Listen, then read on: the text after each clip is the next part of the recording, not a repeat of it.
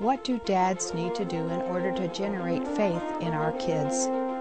What can we learn from other fathers, especially biblical fathers, about what to do and what not to do? Let's join our Bible teacher, Dave Wyrtzen, as we begin this powerful series, Born Again Fathers, Born Again Sons, with the first father, God Himself. Several months before the Olympics begin, they light that Olympic torch at Mount Olympus, the ancient place of the original Olympics. Then they run around Greece a little bit, and then they take it to the new country that's going to do the Olympics. And they begin that first ceremony with what we just showed you. They ignite that Olympic flame. For the next 7 weeks, I want to ask you, will we believe that we can pass the torch of faith and ignite a flame of faith for the next generation? How many of you believe we can do that? To be honest with you, I feel a little bit this morning like I did when Coach Wigginton first came to Midlothian. He came into the Rotary. He was like me. He was a football player, but he was short. And, he was in good shape. But he'd won all these things in Mahia. And I'll never forget, as I was sitting there in the Rotary, I knew that Midlothian was going from 4A ball to 5A ball, because we had just a few more high school kids. And we were getting killed in 4A ball. Now, I remember the old days when we used to go to play in the playoffs, but it was ancient history. And so I'm thinking, this is just a bunch of wind. There's no way that Midlothian can win, because we're going to transfer to 5A ball, and we can't even win in 4A ball. And now we're supposed to play Duncanville. We're supposed to play Mansfield. In fact, 2 high schools in Mansfield. We're supposed to play Cedar Hill. We don't have a chance. And all the men and women in the Rotary are sitting there going, we don't have a chance. But Coach Wigginton got up there and he said, I can teach the basics of throwing, tackling, blocking, getting a strong team that lifts weights. And in fact, I'm going to start them before they get to middle school. And I'm going to make sure that we learn the basics of football. And then he said, I believe that we can win. That I know how to train them. I know the basics. And I believe we can win. And I said, I think it's all just a bunch of words. You know what? I feel kind of the same way this morning as I look at our culture. I look at dads and moms in our culture. A lot of the younger people that I'm working with, they don't even know who their dad is. And they don't have anybody that's stepping in alongside, and it doesn't look very good. So if I was really honest this morning, I'm just as cynical as I was with the Rotary. But for the next 7 weeks, we want to explore, what does it mean to produce born-again fathers, born-again sons and daughters, ?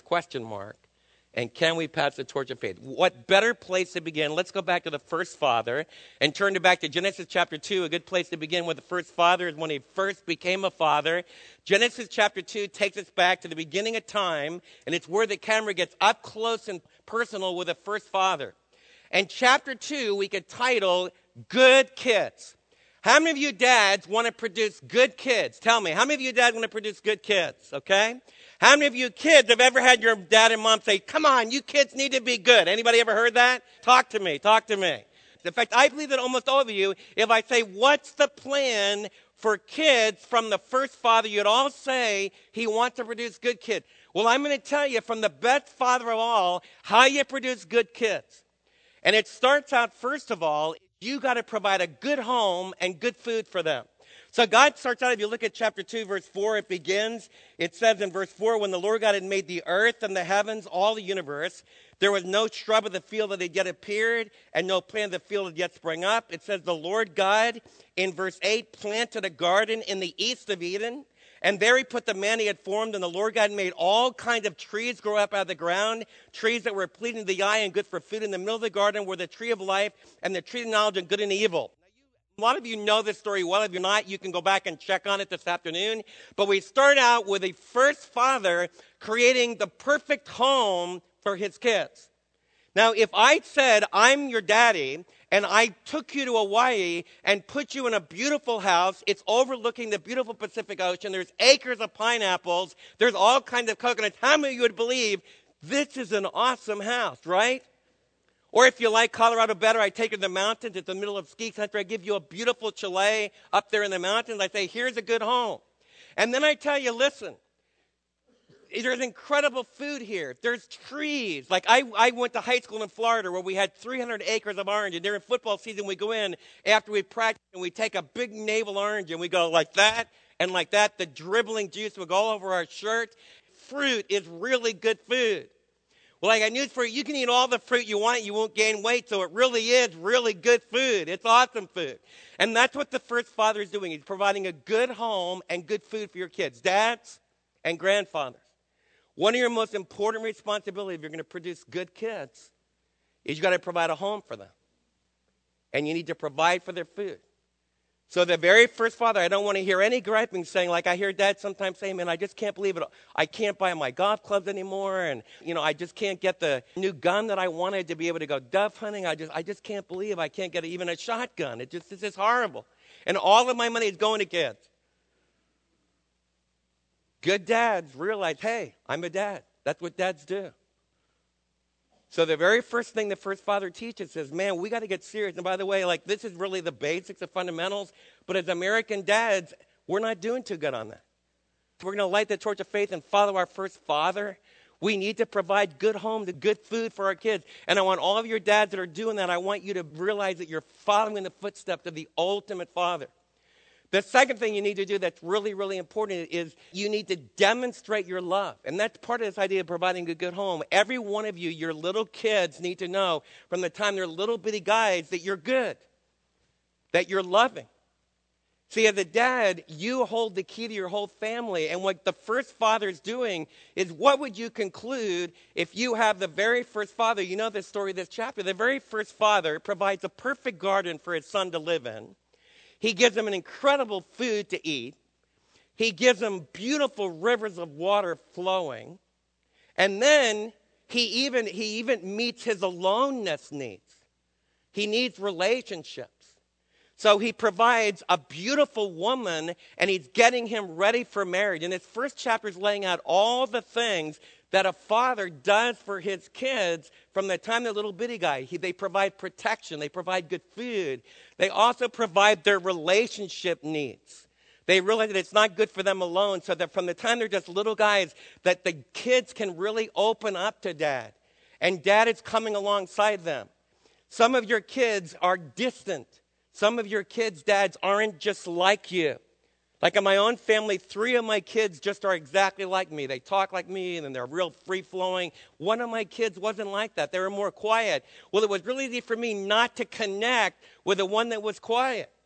But the first father realized it's not good for anyone to be alone, and he made Eve for Adam. You all know that story, but you need to realize the principle is that good daddies meet their relationship needs.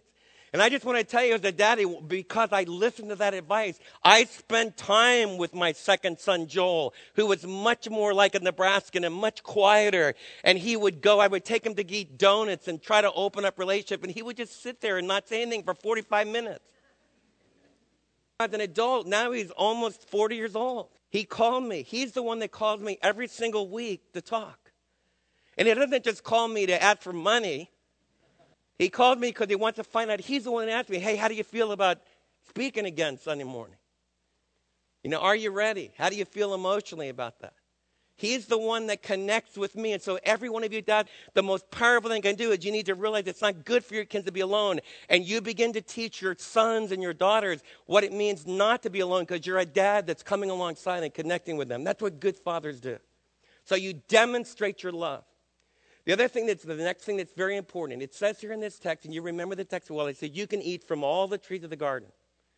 So you demonstrate your love. None of your kids can say that you're Scrooge, but then you give very simple, clear commands. And in chapter 2, the command is very simple. You can eat from all the trees of the garden. Don't eat from the tree of the knowledge of good and evil, which is in the middle of the garden. And if you eat of it, you will absolutely, certainly die. Now, how many have a hard time understanding that? Is that hard to understand? No, it's very simple to understand. This is as basic as you can get. Every one of your dads, you need to provide good food, good home. You need to provide relationship needs for your kids. But the text, this very first daddy is saying, You need to provide moral boundaries for your kids. In other words, you need to demonstrate you can do all of this, but not this. Because I want you to start to put the story of the Bible together. Here in Genesis chapter 3, we're at the very beginning. We have one simple rule, and Adam and Eve act out all the parts that we play. When you get later on into the book of Exodus, you start doing this with a whole nation. Some of you are from a Jewish background here today, and that was your whole upbringing. And what happened in the rest of the Old Testament is Moses says, okay, I'm not going to do this just with one little family. God the Father, through his prophet Moses, says, we're going to do this with a whole nation. So instead of don't eat from the tree of the knowledge of good and evil, Moses is a good daddy following the ultimate first daddy and says, I want you to obey. Have you ever heard of the Ten Commandments? Okay, what are they? What's the very first one? Good, thou shalt love the Lord with all their heart. What's the second one? You have no false gods before me. What's the third one? Don't take the name of the Lord your God in vain. What's the fourth one? This is really important. I just want you to know, one of the major reasons I'm pessimistic, I realize, hey, I'm a pastor. I'm talking to all these Bible church kids, and they stand up, and even when I'm coming back, and they bless me. But I want to just get out there with a regular kid. I want every dad in this room and every grandfather in this room, you got to listen to me. Our kids, not necessarily Bible church kids, but I'm not so sure we do much better. I ask kids every class when I begin, what are the 10 commandments? They know 3 or 2 out of the 10. So we're not making it really clear. I guarantee you got a culture, they have no idea what the 10 commandments are. Jesus, you know where he was born? Everybody tell me really loud, where was Jesus born? The dominant answer I get is Jerusalem. Okay, what are the first 4 Gospels in the New Testament? Okay, hardly any of my students can name one of those. So that's why we need to pass the torch. I want you not to be discouraged about that. I want you to realize we got an incredible job, and we need to get the basics. I want you to join me. We as dads and grandfathers, we need to make sure that every single one of our little sons and daughters, before they go away when they're 18, they need to know the 10 Commandments. They need to know the Gospels. But they need to know not just the facts. They need to know the redemptive story that I'm telling you today. They need to be able to understand what I'm talking to you about today and how this is the God that I'm talking about in Genesis chapter 2. He's right here in the presence of his Spirit this morning. And he really believes what I'm telling you. It's really important as dads. Do your kids know what the moral parameters are for your home? Do they really know why you have those standards? That's what God is doing. So we have a father that he demonstrates his love, his goodness. He gives really simple commands, and then he states the punishment before they break them. That you're going to absolutely certainly die. Now, how many of you believe you'll die if you break one of God's commandments? Our culture doesn't believe that anymore. In fact, when we get into the next section about bad kids, hardly anybody believes. Almost everybody doesn't believe you'll die. So we need to think about that. And you dads hold the key in your home. A really good dad really understands this is right and this is wrong. And if you do the right, you're going to live. If you do the wrong, you're going to die. And I want all of you to wrestle with, do you really believe that? Because I got news for you. Your culture doesn't believe that.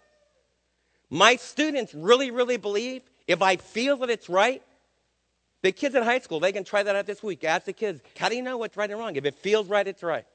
So I'm going to have my class argue on Monday night. I'm an Aztec.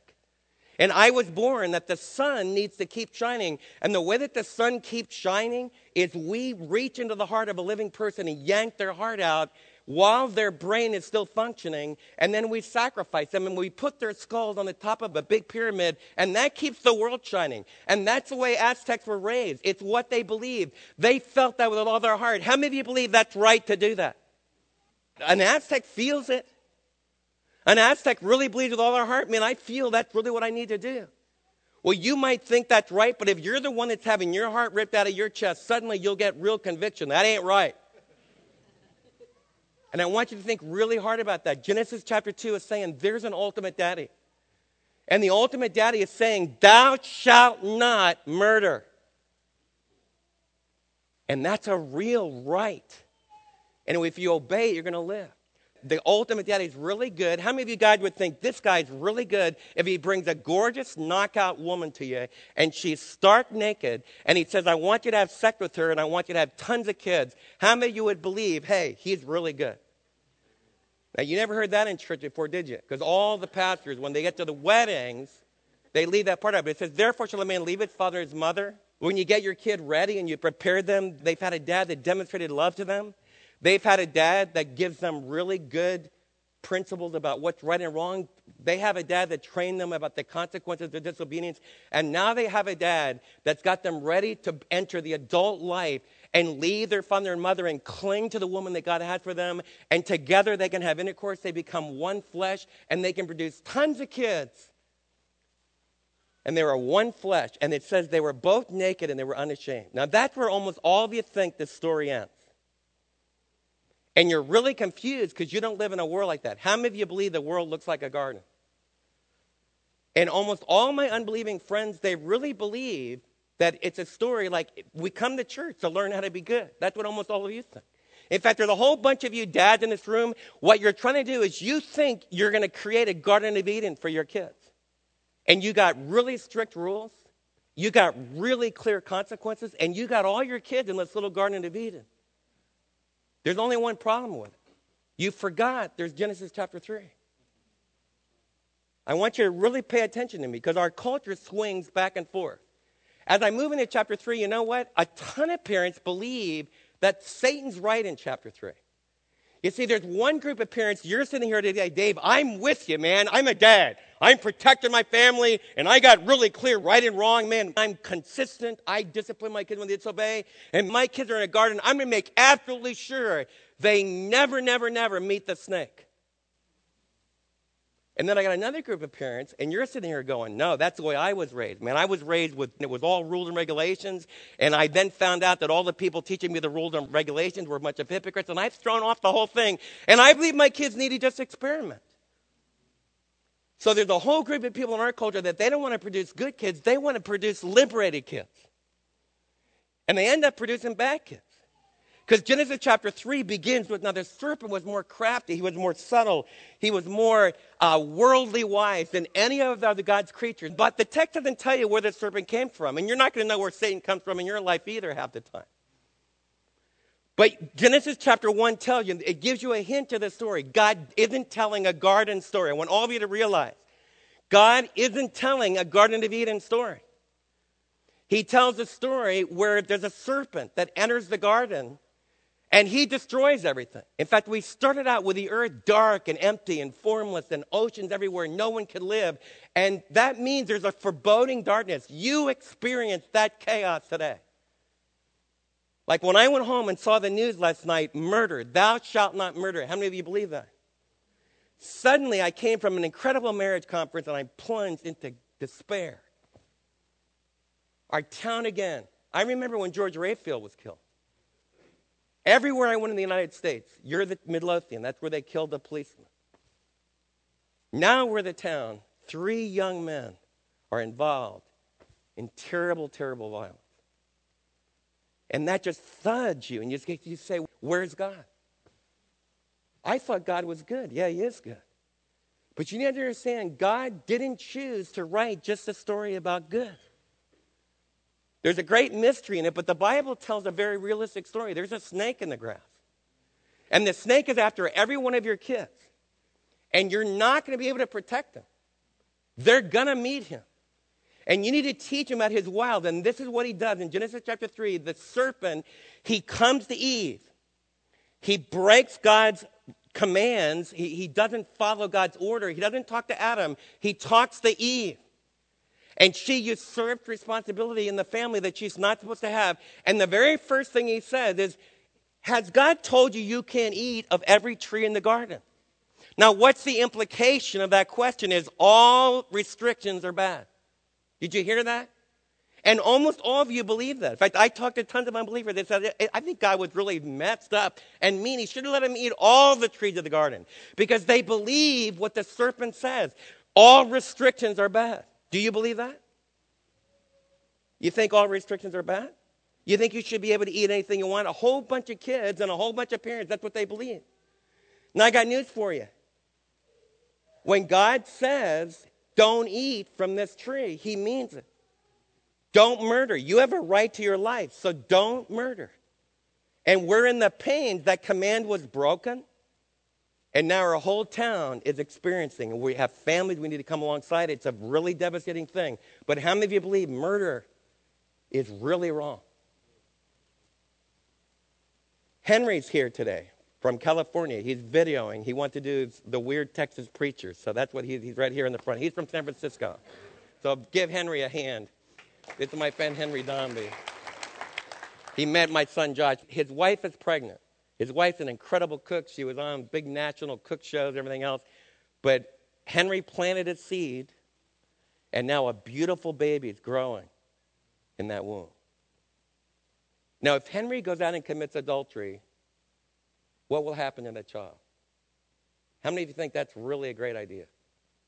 Most of my unbelieving friends don't think that. They can be promiscuous all they want before they get married, but they still believe it's wrong to commit adultery. Because all of us know the pain. If one of my students, I couldn't figure out why he was so discouraged at Thanksgiving. He slept through half my class, and then I found out he was working 40 hours a week. Then I asked him before Thanksgiving. I was all excited. My kids were coming home for Thanksgiving up from Austin. And Henry knows Josh really well. He was coming up. And so I said to this kid, man, aren't you really excited? And he said, no, I hate Thanksgiving. So I'm ready to lecture him.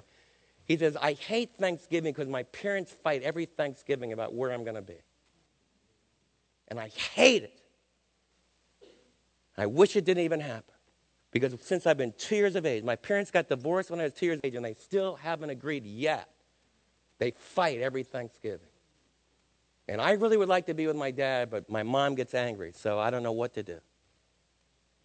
It hurts when a home is divided. God was good. Satan was wrong. God isn't being a Scrooge when he says, don't do this. So we need to be careful what's going to happen. So then Satan does something really powerful. He says, thou shalt not surely die. Now, what did God say? You will surely die. What did Satan say? I want every dad to listen to me. You need to teach your kids from the time they're really small. Our kids are raised in a culture, and it's the air they breathe. You will not surely die. That you can do whatever you want. If you feel it, it's right. And if you do it, everything will be fine. Our whole culture believes that. And we need some dads. I need some dads and some granddads especially that say, no, I don't believe that. How many dads would say, I don't believe that? I'm going to raise my kids from the time they're just little bitty kids. That when God tells us to do something, it's not arbitrary. One of the things I want you to start to do as dads, you need to be explaining to your kids from the time they're little bitty kids, thou shalt die if you disobey. It's really bad because you'll get hurt and other people will get hurt. Little H.A., my grandson, his little brother is approaching 1. And I'm over there in Alabama, and man, they're sitting in their chairs. And H.A. is bigger than Zeke. So he hit Zeke. So I said to Harvey, Harvey, how in the world did you ever teach H.A. to hit his little brother? I've never seen a kid hit his little brother like that before. How many of you have taught your kids how to hit one another? Okay, how many of you think it's a really good idea for little boys? That's the beginning of murder. I'm angry with my brother. So, then in H.A., my grandson, I can't believe he did an incredible thing. Harvey said, H.A., don't you hit Zeke. Stop hitting Zeke. H.A. went. As soon as his dad looked away, H.A. hit him again. For the next 40 minutes, he hit Zeke, and Zeke hit him back. Anybody have kids like that? And there was consequences. H.A. had to have a come-to-Jesus meeting with his daddy. But the evil one is telling you from the time you're little bitty kids. Now, I got a whole bunch of parents that are saying, you just let your kids express themselves. You got to be liberated. You don't want to hold little H.A. down. Because little H.A. needs the freedom to become himself. If you let that go long enough, he'll kill Zeke. And when Zeke gets big enough, which often happens, like in my family, the second one became bigger than the first one. Then the second one rises up and kills the first one. That's the story. You need to come back next week. That's where we're going next week. So don't believe it. Are you going to believe what Satan says? Thou shalt not surely die. And he'd say, oh, yeah, you will. Then Satan's out of there. So none of you can say, well, the devil made me do it. It says Eve saw that the food looked like good for your stomach. The Hebrews are very basic. Every one of you in this room are tempted to live just for your stomach. And at the Super Bowl, they're going to give you one ad after another that says, if you buy this, it's good for your eyes. Are going to say, man, I need that. So you're going to see a bunch of beautiful girls and beautiful guys. They're all going to be at a bar, and they'll even do ad, probably not for the Super Bowl. They do an ad, where suddenly they're wearing business clothes, and they all are at the beach, and then they take off their clothes. And you all drink the suds, and we all live happily ever after. So the big thing, there's going to be tons of people today that are going to commit adultery. And they're going to commit fornication. After they watch the Super Bowl, they're all going to split up and they're going to have multiple relationships. That's the world you live in. Because it feels really good for my appetite. And it feels really good for the eyes. And that's what Eve was doing with the forbidden fruit. She grabbed it. This is the final thing. She says, it'll make me wise. I know wisdom. And you know what wisdom is? Now, I want you to listen to this. This is the very first strong temptation. Eve is believing I can decide what's right and wrong. And that's what a lot of you think. In fact, a lot of our kids are going to leave the church and say, I just decide what's right. What I've learned in the Midlothian Bible Church is a bunch of baloney. And what I want you to understand is that's a lie. Because Eve took the fruit and she died. They became ashamed. Anybody in this room ever feel guilty? Okay. And you know what a whole lot of you think? How many of you, when you feel guilty, say, I'm going to try harder the next time? Okay, and you do that with your kids, moms and dads. You say, we're going to work harder on being good. In fact, we do a whole Sunday school program. We're going to teach our kids, like we're going to teach them, don't steal. Don't hit your little brother. Don't lie. You know what? H.A. already knows that he shouldn't hit his brother. So if he comes to our Sunday school, you don't have to tell H.A. not to hit his little brother. He already knows that. You say, how do you know that, Dave? Is his grandfather, because he's ashamed when he does it. And all of you already know that. So we tell our kids for 18 years, don't do this, don't do that, don't do that. Be really good boys and girls. And then they conclude, well, nobody's really that good, so I'm going to be bad. And this Jesus thing is a bunch of baloney. That's because they forget the third thing I want to leave you with today. All good daddies understand, the first daddy. I want you to get this. If God wanted to write a story about good boys and girls, the story would have ended with no Genesis 3. It would have ended in Genesis 2. Now, I want you to listen to me. The ultimate God of the universe doesn't want just good kids. He also doesn't abandon bad kids. Some of you have bad kids today. I want you to know your Heavenly Father is their ultimate daddy, and He's still hanging in there with them. He's working with them. And I want our kids raised in our church. I don't want anyone raised in our church family. I don't want to have any kid tell me when they're 19 years of age, you taught me for 19 years to try to be good, and it was a bunch of baloney. And Jesus has failed me, and it doesn't work. Because the teachers in school that taught me to be sexually pure, I found out that they were having illicit relationships on the weekend. All the Sunday school teachers that told me not to get drunk, I saw them get drunk. It's a whole bunch of baloney. Those are kids that were taught it's only about goodness. And then they're going to decide, I'm just going to be bad. But the ultimate God of the universe chose to write a much more powerful story. He told a story that would involve death and curses and murder and immorality and terrible, terrible judgment. And it's not his fault. It's the serpent and it's us. Eve couldn't say the devil made me do it. The serpent disappeared, and Adam couldn't say my wife made me do it. And that's what we all do. We run and hide, and Adam says, my wife made me do it. Eve says, the serpent made me do it. And then Jesus, God the Father, says something really powerful. He said to the serpent, I'm going to put enmity. This story of the Bible, I want every one of you dads to know, you are in a great conflict. There's the seed of the woman, and there's the seed of the serpent. And God told, this is what we've taught you from the very beginning, the seed of the whole redemptive story of the Bible is right there.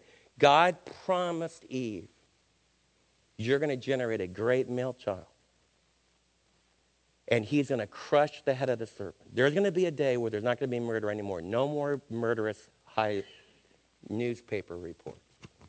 There's going to no more be broken families. There's going to be no more, post-traumatic stress syndrome. There's going to be no more war. The serpent is going to be crushed by the great male child. His name is Jesus. But that serpent is going to strike the male child, and he did. Because, see, Genesis chapter 3 closes. What did Adam and Eve try to do to cover their sin? They were ashamed. Any of you ever feel ashamed? Some of you right now this morning, you're sowing fig leaves. You're sowing leaves. And you try to cover up your shame. It'll never work. That's why you're still hiding. Some of you will decide, I'm not going to go to church anymore. I feel too guilty. Hear what I'm saying. Dads, you need to raise your kids from the time they're really small. The first daddy, didn't choose to raise good kids. He didn't just destroy and judge bad kids. He says, I want to produce forgiving kids. You know what he did? He didn't just preach at you. In fact, it doesn't even tell you in the text. It just implies it. Henry's taking a video. Henry would have to video the ultimate heavenly Father, and he took a sheep probably, because that's what Abel brings later. He takes a sheep, and Adam and Eve watch the sheep be cut. And his throat is cut, and the blood flows. And then they watch the Father, the heavenly Father, take the sheepskin, and he sews together the clothing that his kids can wear. And God, the first Father, clothes his kids and covers their shame. Now, why did God do that? Because God wanted to tell you at the very beginning of the story, there's going to be another day. He's going to tell you all kinds of stories. Abraham taking his son to the mountain. The serpent trying to wipe out the seed all the way through the Old Testament. But there's going to come another day when a dad's going to take, behold the Lamb of God that takes away the sin of the world. There's going to be another father that's going to take his son to a mountain. And he's going to allow the serpent to put his son on the mountain. And that son's going to have nail prints driven through his hands and through his feet. And he's going to have a sword thrust into his side. And he's going to die. You know why? Because the Lord wants forgiven kids. And every one of you can be forgiven. Because the serpent struck that great male child. But when Jesus shed his blood, the blood of bulls and goats can never forgive sins. But the one sacrifice of Jesus forever enables us to be free of guilt and clean forever. And then on the third day, the great thing about this ultimate daddy is, his ultimate daddy doesn't let the serpent just strike the heel. Jesus crushed the serpent when he rose again from the dead. Lane and Demetrius could tell those girls last night, you know what? The serpent really hit hard. And I'm not just saying this as a nice little dream. Those young men that know Jesus are with him. That's what it means he conquered death. And the only thing that'll meet those young widows' needs, the only thing that'll meet those little kids' needs, is for Jesus one day to take a little boy in his arms. And I've had this happen in my family, so I'm not just speaking. One of my precious relatives ran over her 2-year-old baby, Abby. So this isn't distant. I've had Mary's mom and dad. I've been where they lost their son. I know what it is. This isn't pretend. And I want to share with you, the ache never goes away. But there's going to come a day where Jesus takes those little boys and those little girls, going to take those wives, and he's going to take their loved one and say, here, you're together, and we're going to party, and we're going to celebrate, and we're going to rejoice. And I'm going to wipe those tears away. Right now, I will cry with you, because now we're in a great struggle.